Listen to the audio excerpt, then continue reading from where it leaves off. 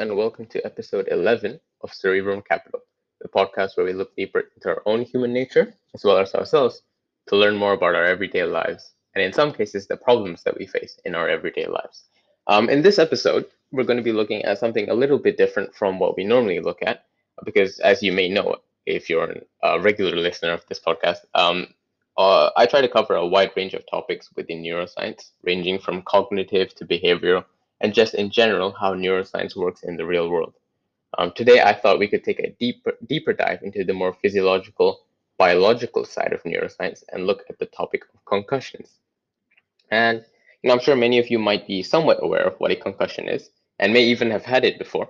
So I think it'd be useful to take a deeper dive, look more closely at how a concussion affects us and perhaps some of the symptoms and how it really occurs within our brains itself. So firstly, let me start off with just a general overview of what a concussion is. Um, if you've ever fallen on your head before, you may have felt that familiar electric feeling running through your spine and through your back and through your body as a whole. And often falling on your head is associated with feeling very confused and maybe even feeling quite dazed. Um, and with this, it's often a familiar feeling because a concussion can happen to just about anyone. And there's no boundary to age, race, or any other sort of external factor. A concussion can quite literally happen to anyone that has the ability to fall. Um, so we see it most commonly in the sports industry, where people injure themselves in contact sports like rugby and American football, and perhaps most obviously, sports like boxing, where people suffer direct head injury, direct head trauma. Um, so because of his brain-centered focus, where the injury of a concussion is focused on the brain, it's classified as a mild traumatic brain injury. And you might think that a concussion occurs when we smash our head or hit our head very hardly against a surface, which essentially squashes our brain. That's not necessarily how a concussion occurs. When you hit your head on a hard surface, what happens is the brain within our skull is thrown in a whipping motion. It rocks back and forth, and this causes the brain to be shook very quickly. Um, this is what contributes towards that confused feeling that you may be aware of if you've had a concussion before.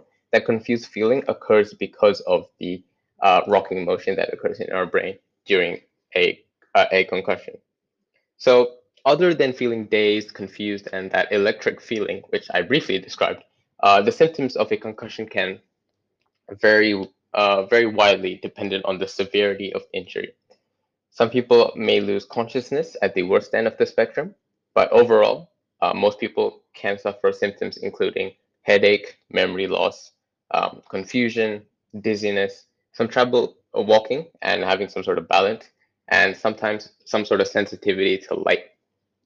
And often a concussion may be accompanied with a back or a spine injury.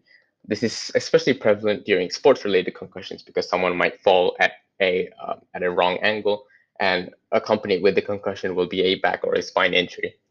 We say that the spine is a housing for nerves associated with our brain and our fingers and all the other parts of our body where the nerves are connected to. So it is important that if you do think someone has injured their spine along with a concussion, that you do not move them. You try to keep them as still as possible and call for medical help. So those are essentially the symptoms of a concussion. Now let's take a quicker look into the diagnosis process of a concussion. Just basically a bit of background on what doctors look for and why they look for these things in the event that a concussion has occurred. So, other than asking about the details of the injury, a doctor may utilize accompanying scans like an MRI or CT to check for serious injuries.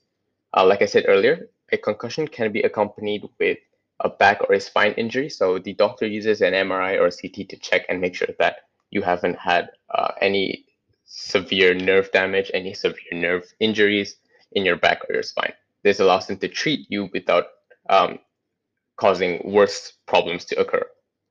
Essentially, the MRI or CT, as you're most probably aware of, maps out your brain and the other areas like your spine so the doctor can tell where the injury has occurred. And in serious cases where a seizure has occurred, a doctor may use an electroencephalogram to view the brain activity as well. So another symptom of a concussion is indeed a seizure.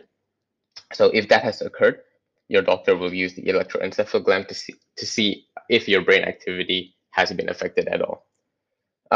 And you may have noticed in movies and medical dramas that doctors sometimes check for eye movement. This is just to verify how the brain is responding to stimuli like light after the concussion.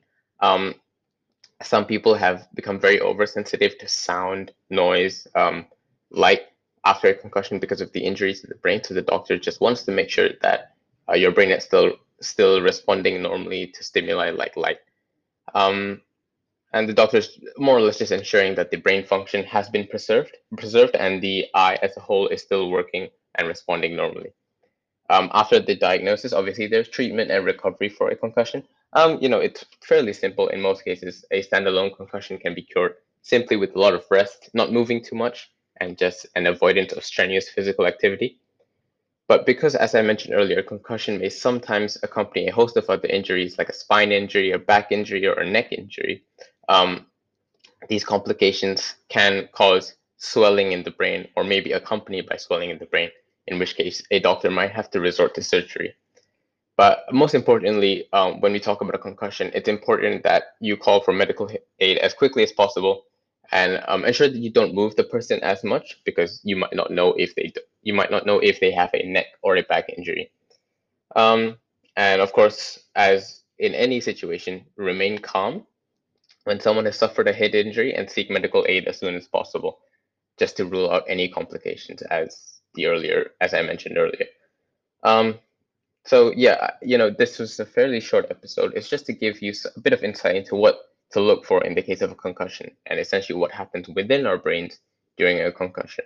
Um, it's very important. I feel it's very important to know about things like this, just as some background information, so that you don't injure a person that has had a concussion further and don't essentially make the situation worse. So I know this episode is not as neuroscience themed as usual. I may have delved a bit more into the medical side of things, but I feel it was important to cover a topic like this because concussions are relatively common, and it's important to know how it occurs so that we can help the people around us. Thank you very much for listening, and do tune in to the next episode.